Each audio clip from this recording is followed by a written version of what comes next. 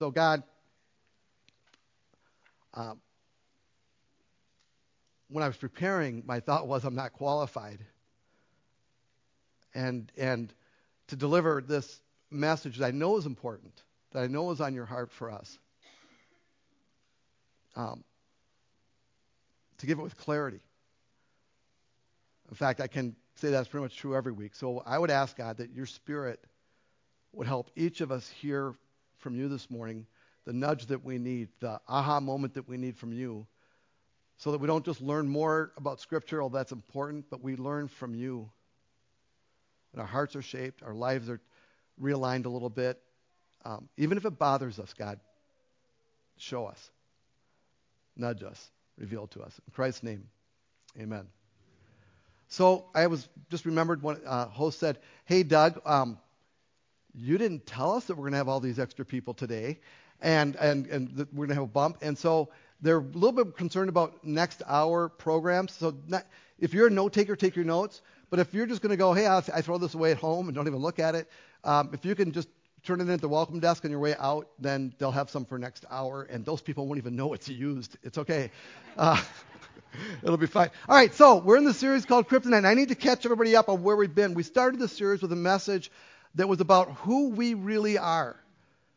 And we're really like superheroes. This isn't our normal get-up for our stage, right? This is saying that, hey, God has invited us to be super involved and heroic in this world. And everybody's invited to that. That's what you were created for and made for. And you've been and to engage in that, we have to do those three things that every superhero has to do in all the movies, right? We have to figure out who we really are, our identity, right? And we said, the Scripture says that we're children of God. We may not know it. We may not have embraced it. We may not have received it yet, but we are called and invited to this relationship where we get to call him Dad.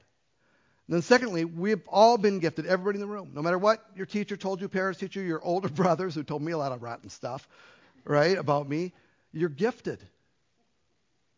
You're gifted. You have abilities. You have a wiring that no one else has for the specific purposes. It's not just one, I don't think, purposes that God has for you in your life. You're born at the right time, in the right place to accomplish everything God wants to accomplish in your life. Right? And then the last one is, you need a great cause.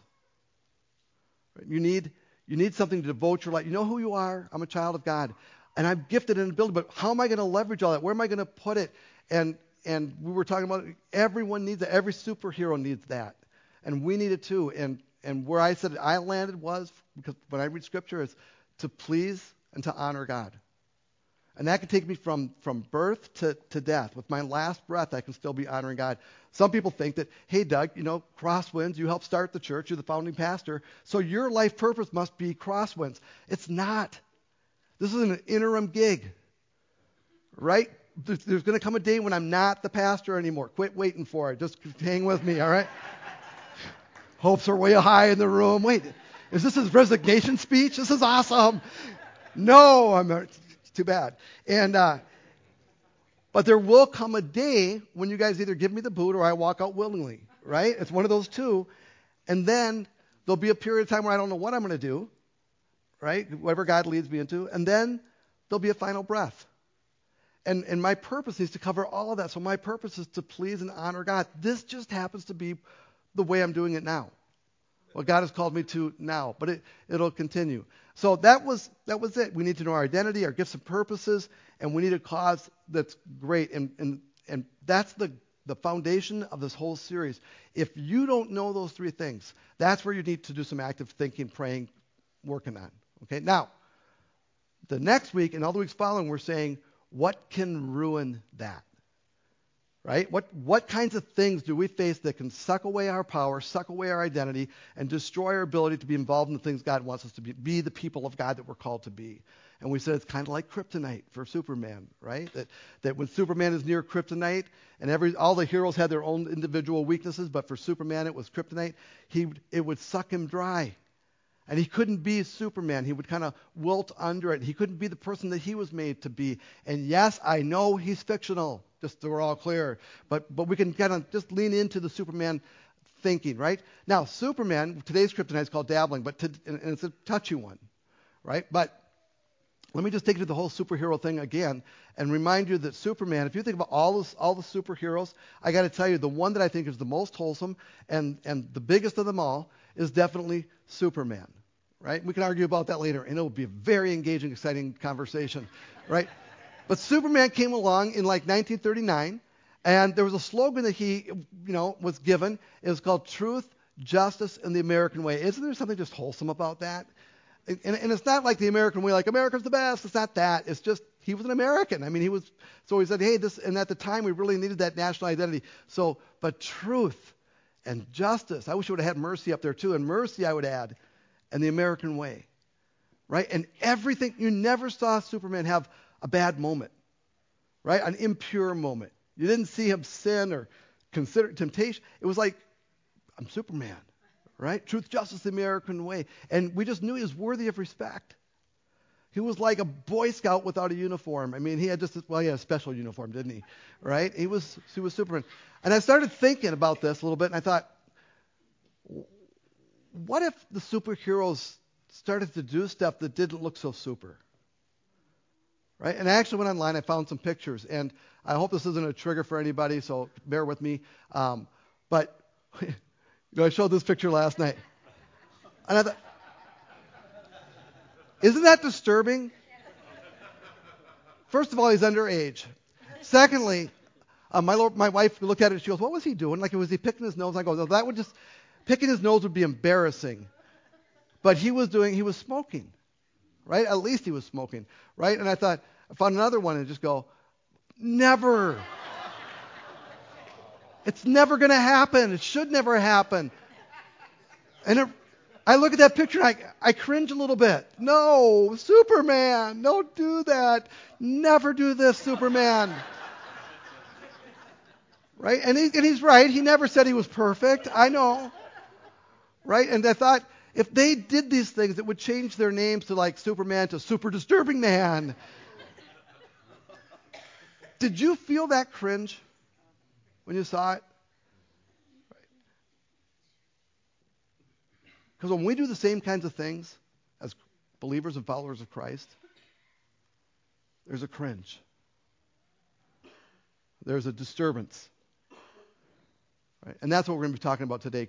Because as we look at biblical heroes, right, we find the exact same thing takes place. See, all the superheroes we know are fiction, but the biblical heroes are true people, true accounts of their lives, and they're incredibly transparent in Scripture about the stuff they were dealing with. So we've been looking at David over the last few weeks. He keeps coming up in our conversation because he was so heroic as a teenager. Remember, last week we read through the passage where he was a shepherd and he took care of his sheep and he fought the lion and he fought the bear, protected his sheep, and he did those things successfully, and he knew it wasn't about him. He said, it was because God has protected me, that God is with me, and that's why I can face this giant Goliath. Right? And last week someone took me aside because you guys know so much stuff. It's amazing. Took me aside and said, hey, Doug, just so you know, that picture isn't quite accurate. I go, well, it's not a photo, And they go, no. You go, so that's a Roman spear? It wouldn't be a Philistine type of spear. I'm going, oh, gone. And they said, because see how it's tapered, right, and narrow? And when they throw it, it lands, and it's supposed to break off into the victim and stay with them until their last breath, right? And so I'm like, wow, you know a lot about spears. And so, but I just wanted to tell you, we need to own up to these inaccuracies, and that's one of them. But the point is not lost, right? That David took on Goliath, who really was a giant of a man, who was mocking God before the Israelites and before the Philistines, mocking the God of Israel. And David, as a teenager, couldn't take it, and he had to trust in God. Because of his prior experience with God, he stood up and said, I'll fight him. And incredibly, they let him. Okay, David, go ahead. And he takes a sling, and he kills Goliath, right? And he becomes instantly a what? Absolutely. He's a hero. Not just because he took on Goliath, but he's a hero of faith and battle. And that was David's thing. He always had this relationship with God. He was a great warrior Israel became a real united kingdom, took great strides, and fortified and strong, and all those things went really, really well. And one day, David becomes the king, and under him, everything's prospering.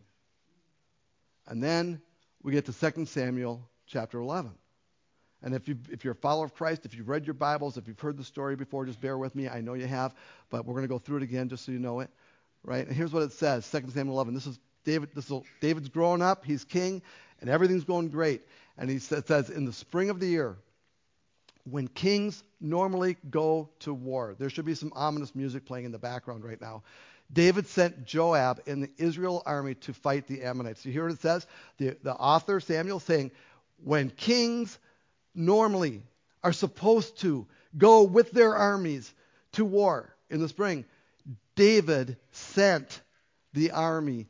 They destroyed the Ammonite army and laid siege to the city of Rabbah. However, David stayed behind in Jerusalem. And trust me, if you were Jewish and you were reading this, whoa, that's a little cringy. That's not where he's supposed to be at that moment. And it goes on. It says, late one afternoon, after his midday rest, right?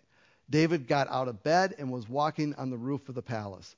And it's interesting. I was wrestling with this a little bit because I'm going to be reading into the text a little bit, and you're going to know when I am, because I'm going to go what I think was going on sometimes, or what might be going on sometimes, but the text doesn't say it exactly. But when I read that someone's taking a midday rest, right, and he's not doing what he's supposed to be doing, every clinical psychologist would go, I wonder if David had a little depression going on.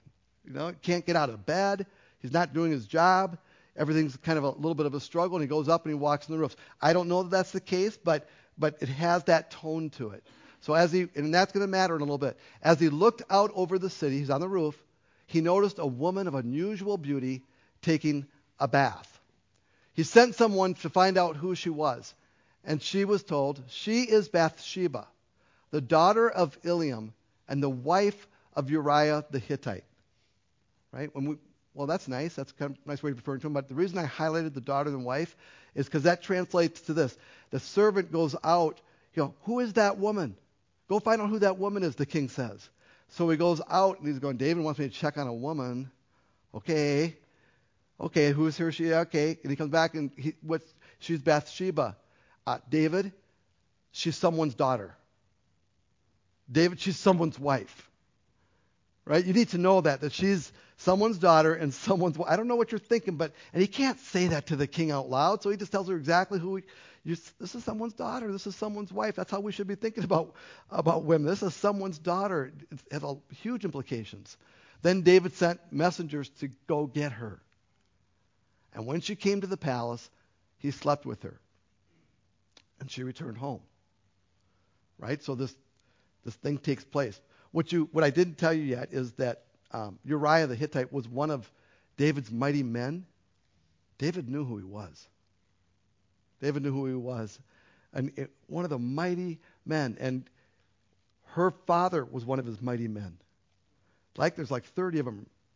He knows who these people are. I don't know that he knew for sure his wife, but he knew Uriah, and he still did this. Later, when Bathsheba discovered that she was pregnant, she sent David a message, little note like junior high, middle school, right? Folds it up, gives it. David gets the message, opens it up, and there's just 2 words. I'm pregnant.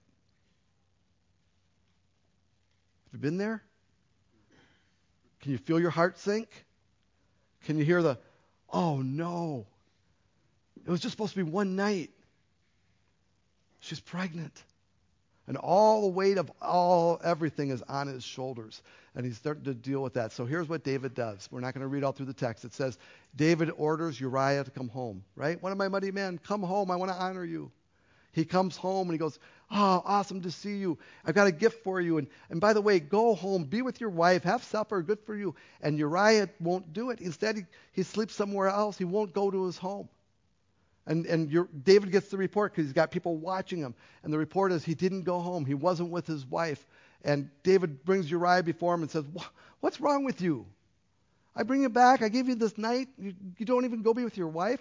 And Uriah replies, the ark, right, the symbol of God's presence, and the armies of Israel and Judah are living in tents. And there's no place for the ark yet.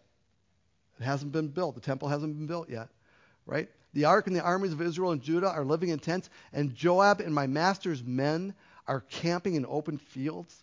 How could I go home to wine and dine and sleep with my wife? I swear that I would never do such a thing. He's got all this character just oozing out of his body. I would never do that. I couldn't do that when the war is over, when everybody comes home, we can all be with our wives. That's what I'll do. But I'm not going to take advantage of this, David. So David does the most logical thing. He gets Uriah drunk, right? Because then you lower your inhibitions. He feeds him, drinks him drunk, and he sends him that night, now, go be with your wife, And he pushes him out the door, and he stumbles around, but he doesn't go home again. And even though David has ordered Uriah home, he won't partake of the rights of a marriage. He doesn't do it. And so David's still stuck with this woman who's pregnant. And Uriah is going to know that Uriah is not the father. So then David comes up with a new scheme. He sends Uriah back to the war and to the front line. And he said, now what I want you to do, not to Uriah, he said this to his commander, take Uriah up to where the battle is the fiercest. And fight. And then on the count of 3, have everybody except Uriah take 3 steps backwards, leaving him completely exposed to die. And that's exactly what they did. And Uriah died. In other words, David ordered Uriah's death, which to me is David murdered Uriah. He arranged for his death. And so now Uriah's gone, and the problem is solved, and David thinks he's in the clear, right? Because now she's pregnant. So she grieves, Bathsheba grieves, and then David calls for her, and they get married, and now Bathsheba is his wife and can have the child. Here's what I want you to catch. David was in the wrong place, doing the wrong thing. Right? He wasn't where he was supposed to be, and he wasn't doing the things he was supposed to do. We've all been there. We've all been in the wrong place, doing the wrong thing. And when we get there, at least for David, when he did it, he went from biblical hero to super disturbing biblical hero. Can you imagine when it came out, and eventually it all comes out, God arranged for this specific, we're not going to go into to Nathan's confrontation of David, but when it all comes out and the scandal, Bathsheba Gate is on the front page, and all the details are there from the reporters. Can you imagine how the nation felt? Really? This is our biblical hero? Really? This is the guy who took down Goliath because, Goliath was insulting God? And he does this? I'm cringing. This is super disturbing. And you lose faith in your leader. Right? In fact, let me just go through the consequences afterwards. Even though David was close to God and experienced forgiveness, which he did, the child dies. And I'm not going to try to explain that. That was God's choice. I don't have anything else to say. Right? His image as a king. Really, David, you're our king? You're the guy? Right? The respect of his children fell. In fact, it fell so low that it disrupted his whole family as far as unity goes. That's the day David lost his family, even the ones that weren't born yet. Right? Absalom was probably the most. He fought against David. He actually set a tent up on a roof and took David's wives and had sexual intercourse with them on a rooftop in full display. Right? Well, why did he do you think that was a statement? Do you think that was like, hey, remember the rooftop, David?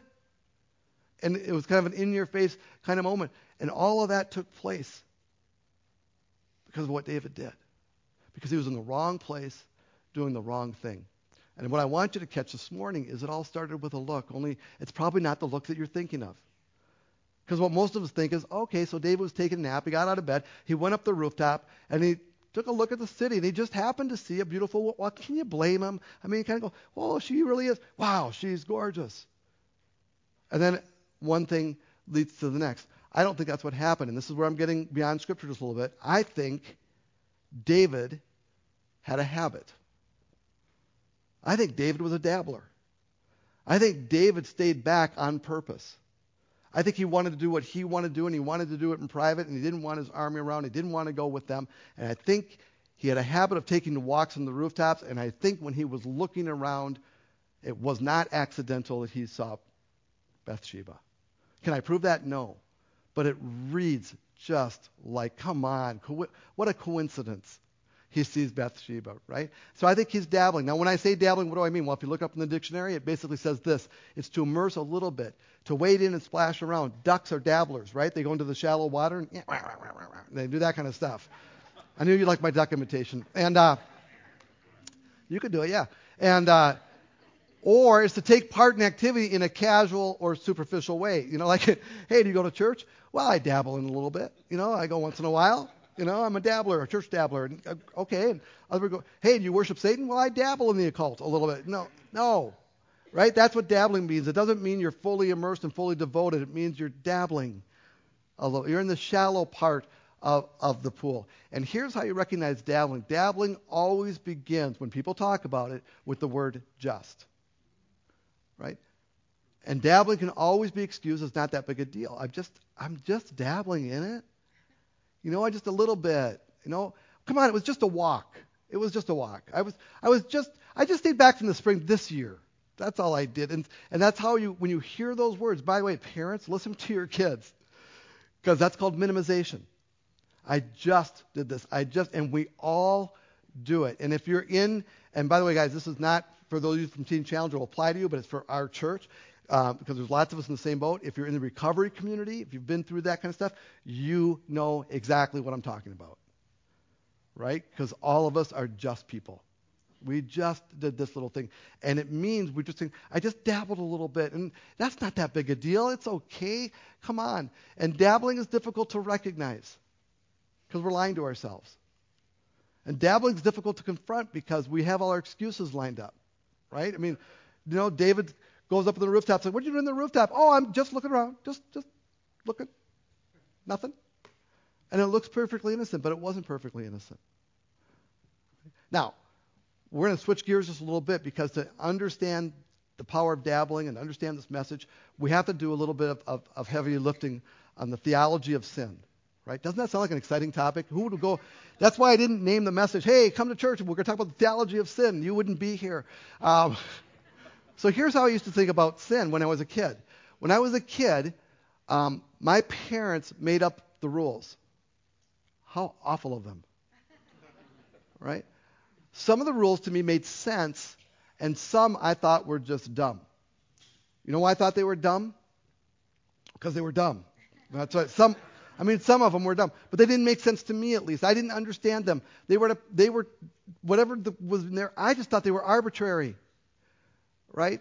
And here's the thing. When I experienced my life and was living with these rules from my parents over me, if I broke the rules, the danger was getting punished by my parents, not the consequences of breaking the rules. Right? I didn't think there were any consequences.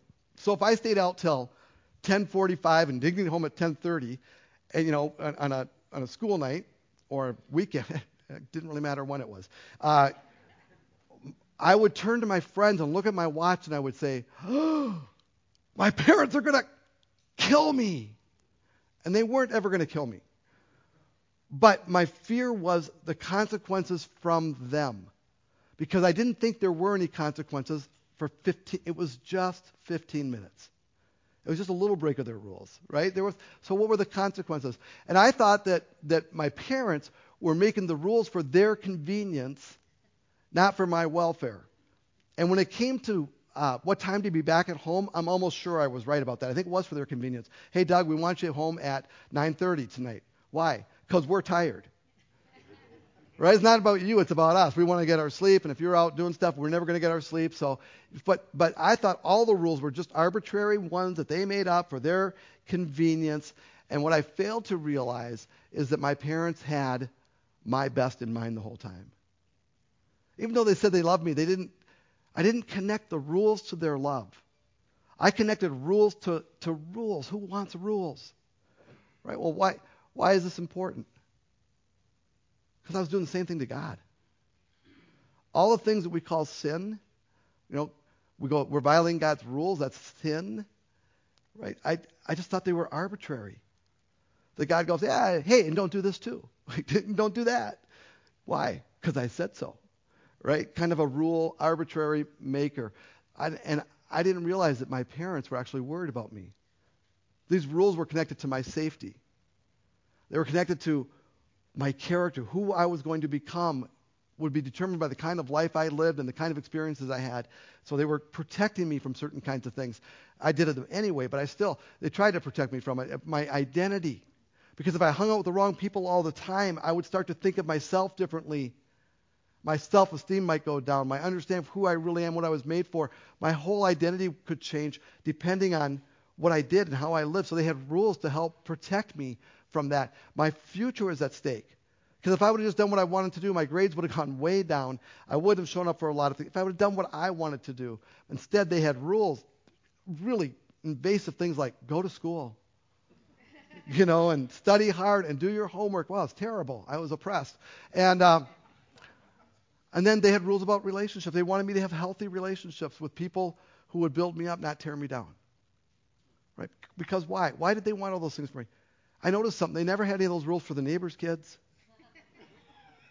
Really, they never did. They never told the other neighbor, hey, you should not stay out with those guys. They minded their own business because they didn't love the neighbor kids. They didn't pay for their college education either, right? They loved me, and they got me through college. And then the well dried up. But anyway, they loved me. And everything they did with me, everything my parents did, except for the human part of frustration sometimes, came from a place of love. But even their frustration was because they loved me, because they were never frustrated with the neighbor's kids. They didn't care, but they cared about me. So why does God have all these rules? Why is there sin? Why does it exist? It's not because God's going up there and going, you know what? I want to make them miserable. Let's make all these rules. I'm a dictator. I'm God. They're not. No, it's because our identity. We're his kids. Because he loves us. And sin always damages something. Right? Sin is kryptonite. And dabbling is just a little bit of sin. At least we think it's just a little bit. Right?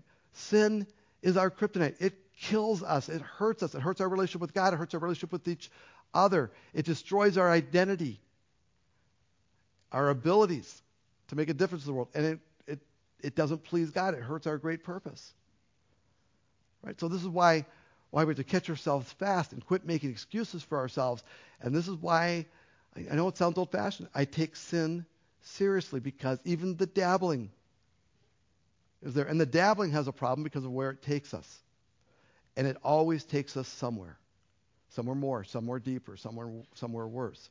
Oh, it's just a little bit of dabbling. We don't connect the harm, but it's the road to somewhere. So now I'm going to take you to let me take you to 1 John 4, 9, and 10, just to show you in print this God's love part. So here's what it says, verse 9. God showed how much he loved us by sending his one and only Son into the world so that we might have eternal life through him. And it's not just through him. It's with him. So we can be part of an eternal community, an eternal family together. That's God's invitation to every single person. If you haven't said yes to that one, that's where you need to start thinking.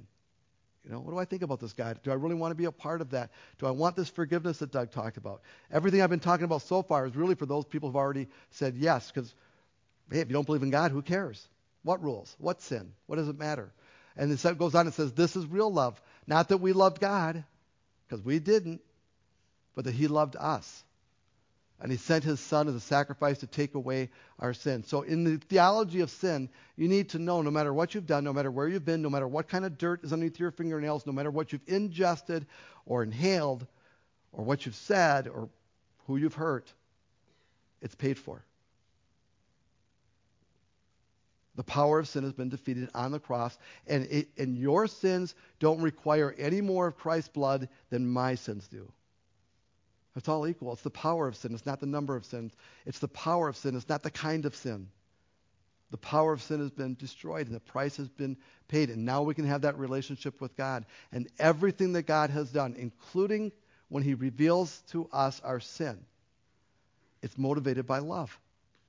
I want you to know what you've done wrong so we can be right again, God says, and so you can live a new life. So you can change your ways and become the person you were meant to be. And I was thinking, I know this is going to be a silly thought, but I was thinking, if you were Superboy's parents, wouldn't you make a rule about playing with Kryptonite? Well, but it's shiny. No, I know, but I like the green. Yeah, I know it's green. It's really pretty, isn't it? Yeah, it's really pretty. Right? And it's just a little bit. It's just a tiny little bit of Kryptonite. Yeah, but you don't understand, son. This is who you are, and these are the things that hurt you, and you cannot have the Kryptonite. Too bad, Superboy. All right? I mean, I know it's silly, but you would make rules, and that's exactly what my parents did for me, and that's exactly what God does for us, and that's why it's important. Dabbling is Kryptonite. It's not just dabbling. It is Kryptonite. It's not just a little bit. It just feels like a little bit. It's Kryptonite. Dabbling is progressive. It takes us somewhere. It always goes the next place. And I want to show you that because Solomon, who is David's son, wrote Proverbs. And in chapter 7, he's going to reveal to us this progressive nature of dabbling. And here's what he says. He says, follow my advice, my son. And this applies to women too. He's just writing sort of a masculine approach. My advice, my son. Always treasure my commands. Obey my commands and live. This is Solomon writing. It's not the voice of God. It's his voice. Guard my instructions as you guard your own eyes. He's the voice of wisdom here. Tie them on your fingers as a reminder. Write them deep within your heart. What's he saying when he writes all that stuff right at the beginning? He's kind of saying, come on. Listen to me. Let me coach you just a little bit. I'm going to give you something really, really important here. Pay attention now. Right? And he goes on in the next 2 chapters to talk about 2 women. Okay? And you need to know that these women represent something. And it's not like a slam on women. In fact, one of the women in Proverbs 8, the next chapter we're not going to read, but you can go read on your own, represents wisdom and all that's good and virtue. The other woman represents sin and immorality, and she's pictured as a prostitute, or at least a woman of low moral fiber. Okay, and you'll get that when we read it. So here's what he says. Love wisdom like a sister, like a woman, like a sister. Make insight a beloved member of your family. Okay, and he's really just giving you a hint of what's coming in chapter 8. Reach out for wisdom and quit being a fool is what he's saying. Hold wisdom close. Keep it with you all the time. And he said, let them protect you from an affair with an immoral woman. And it's not about the sex. Sex is just one example, right? It's about sin is what he's saying here. And the woman is representing something much bigger than just a woman, but it's going to sound like just a story about a woman. With an immoral woman, from listening to the flattery of a promiscuous woman. While I was at the window, I was going to tell a story. While I was at the window of my house, looking through the curtain, I saw some naive young men. Okay, that means foolish young men. Men without enough intelligence. There's other words, but some people don't say them in their house with their children. It starts with an S and it ends with a D. Stupid. And I probably am. Anyway, looking through, I saw some naive young men. One in particular who lacked common sense. Wouldn't you hate to be that guy? It's like, hey, I'm hanging out with a bunch of fools, but I get picked out for being really not so smart. Right? So there's one guy who's really not so smart. He's special. Right? He was crossing the street near the house of an immoral woman. He's getting across the street. He's getting close to what represents sin. Right? Strolling down the path by her house. And I thought to myself, if you were there and you interrupted him right then, you go, hey, kid, what you doing? What would he say? I'm just on a walk. I'm just on a walk. I'm just thinking. I just got to clear my head a little bit. All that stuff would come out, right? Because he knows exactly where he is. He knows exactly where he's going, but it looks like he's innocent. Right? I know where I'm doing. I'm just on a walk. I was just thinking, but it was twilight. Now it's time of day. In the evening, as deep darkness fell, what's that mean? It means he thinks no one's watching. It means he's hidden. No one's going to know about this. He forgets that God is with him all the time. Forgets that God sees everything because he thinks darkness is going to cover this up. So then he's out there and he's in the right place, right time at evening. The woman approached him, seductively dressed and sly of heart. Okay, that's not about women. That's about the attractiveness of sin and how it cloaks itself. Don't walk out, ladies, do not walk out of here thinking it's the woman's fault. That's not what I'm saying. It's just representing sin. And sin dresses seductively. She was the brash, rebellious type, never content to stay at home. Sin is everywhere. She is often in the streets, in the market, soliciting at every corner. And if you go, isn't that true of evil? Isn't that true of temptation? It's everywhere. And by the way, we don't talk a lot about this, but there's an enemy behind all that who wants you to be seduced by evil. She threw her arms around him, kissed him, and with a brazen look she said, I've just made my peace offerings and fulfilled my vows. You know what that is? That's religion. I've just been religious. I got that out of the way. I just went to church. I had confession. I check.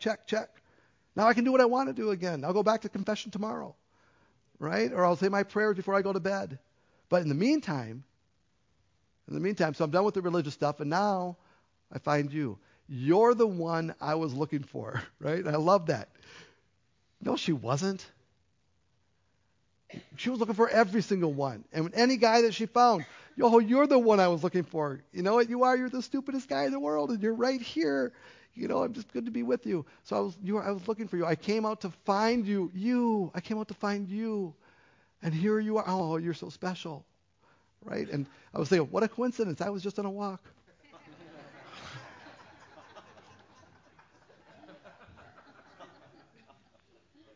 You're laughing at you, right? Just so we're clear, all right? And me, you're laughing at me, but you always laugh at me. But this time you're laughing at you too. All right, so my bed is spread with beautiful blankets and colored sheets of Egyptian linen. I've perfumed my bed with myrrh, aloes, and cinnamon, just like all of us do at our houses, right? Come, let's drink our fill of love until morning. Let's enjoy each other's caresses. By the way, this is with sin, right? It's not the sex thing, it's the sin thing. For my husband is not home. I have no accountability. He's away on a long trip he'll never know. Right? He's taken a wallet full of money with him. So that's how I know he's not coming back until later this month. Right? He took the money, all right? So here's the point. We can keep this a secret. No one's going to know. It's dark out. Come on, let's dabble. Right? You came down here. Wait, come on, walk. You were looking for me too, right? Oh, yeah, I was. So she seduced him with her pretty speech. And she, evil, enticed him with her flattery. And he followed her at once like an ox going to the slaughter. Last night, I don't know why this happened, but the S wasn't there, and it changes the meaning a lot.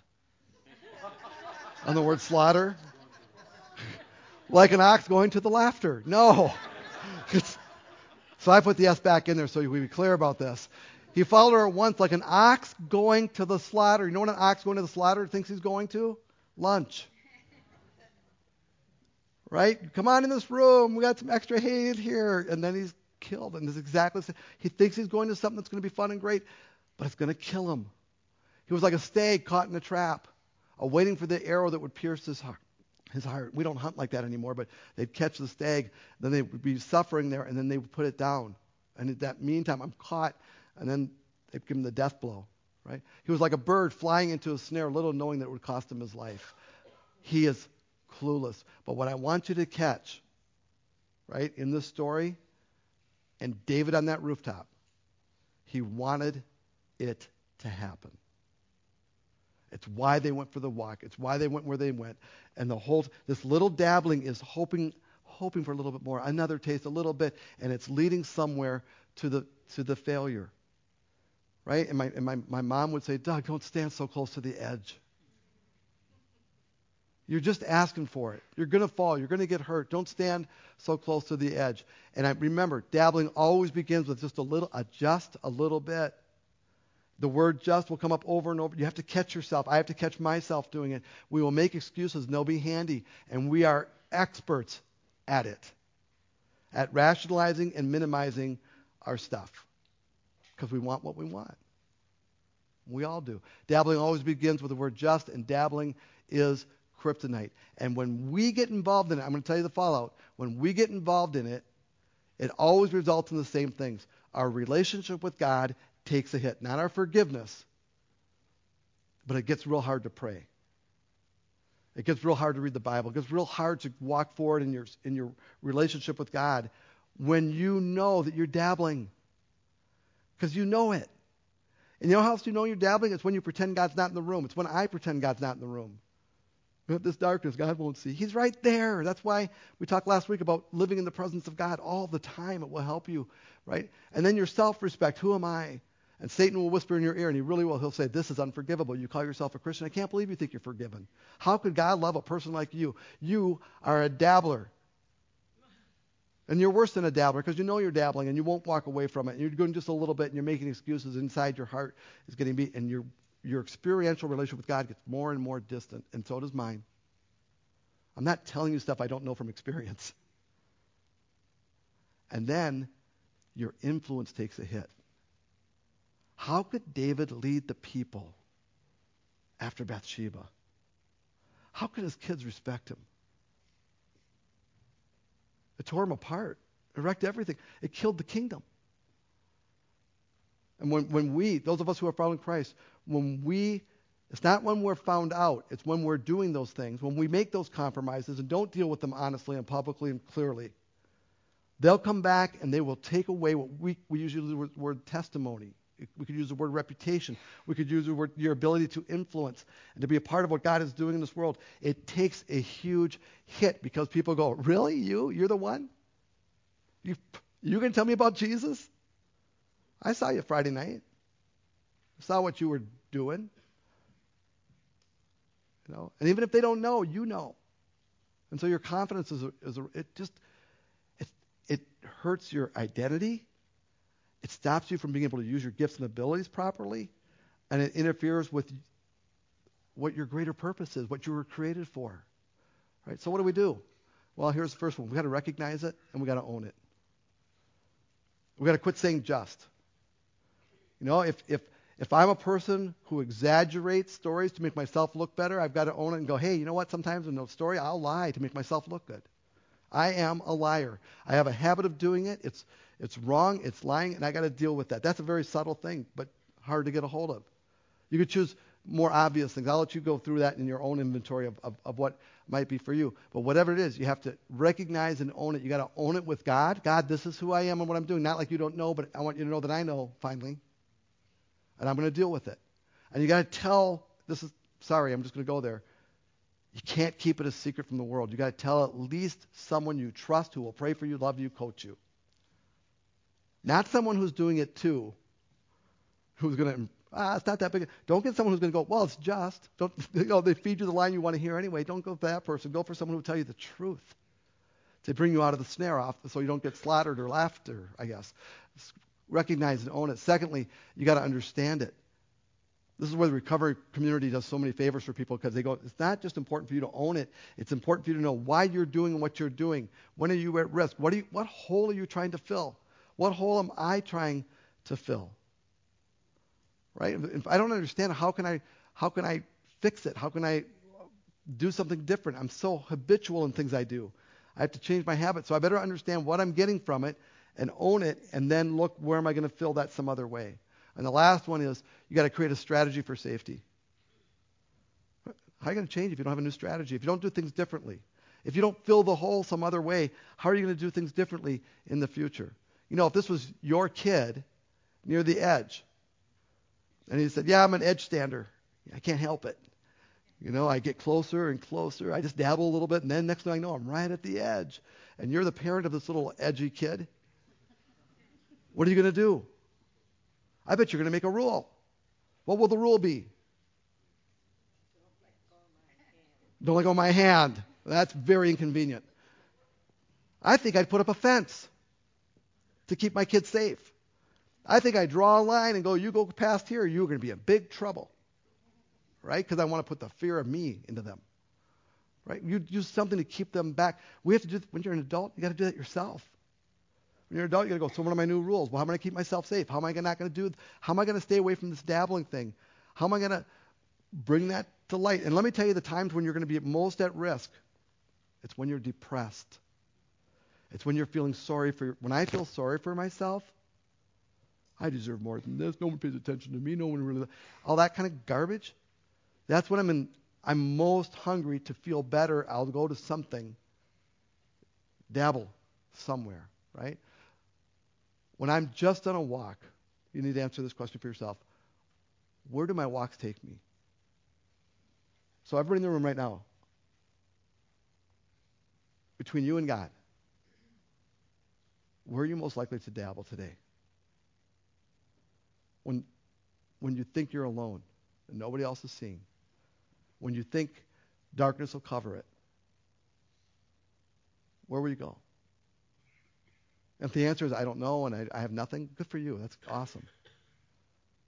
But a lot of us know. A lot of us know.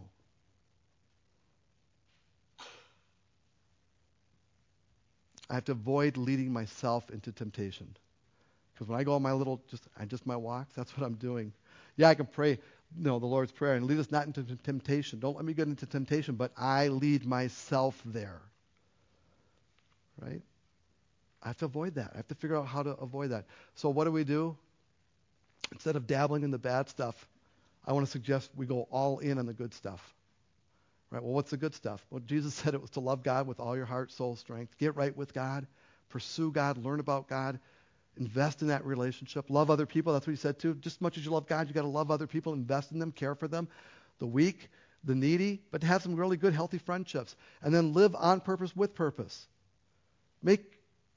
Find what your great purpose is. For me, it's to please God and to honor God. Right? It comes from Ephesians 5. Carefully determine what pleases the Lord and devote yourself to that. Take no part in worthless deeds of evil and darkness. Don't dabble. That's the point there. Instead, expose them. Not other people's, your own. Anytime you see yourself dabbling, expose it. Own it. Right? Last thing, and then we're going to sing a song and we'll be done. Right? If God loves me and wants my very best, right? That's what I told you about God today. Like my parents, God loves me, wants my very best. Pay no attention to the little people in the back of the stage. Pay attention to me. All right? If God loves me and wants my very best, every time I dabble, it really means I don't trust him. Right? If you're doing something in your life that you know doesn't hold up to the light of what God says is right, what God says is wise, and you do it your way and I do it my way, it means, God, in this matter, I appreciate you, God. I really like that forgiveness thing. That's awesome. But I don't trust you about this. My money, my dating, my sex life, my kids, my future, whatever I'm doing, my dabbling, I don't trust that your ways are better, that you really want my best because I think this will make me happy. And that's why I'm doing it. And I'm saying, come on. Let's trust God. Let's reach out for his very best. The song we're about to sing is really about trusting and redevoting ourselves to him. Let's pray. God, you are good. And today's point isn't that we are bad. It's really a reminder that we need you. We need to have that forgiveness, that relationship. Every single one of us has proven that we're too foolish to guide our own lives. We keep making wrong choices and wandering on streets, just going for walks. We need you. God, help us to catch ourselves when we're walking away from you and towards shiny Kryptonite. Help us to catch ourselves saying just. And God, fill us up. Fill us up with love, and trust. Help us to know who we are, what our purpose really is, and help us to use all the things that we have to be a part of that.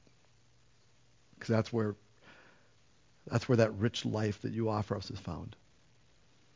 And God, help us to care for each other, pray for each other, and be a family. Your family. In Christ's name, amen. Hey, everybody, thanks for being here. You're invited back next week. We'll do another Kryptonite. It's called The Couch.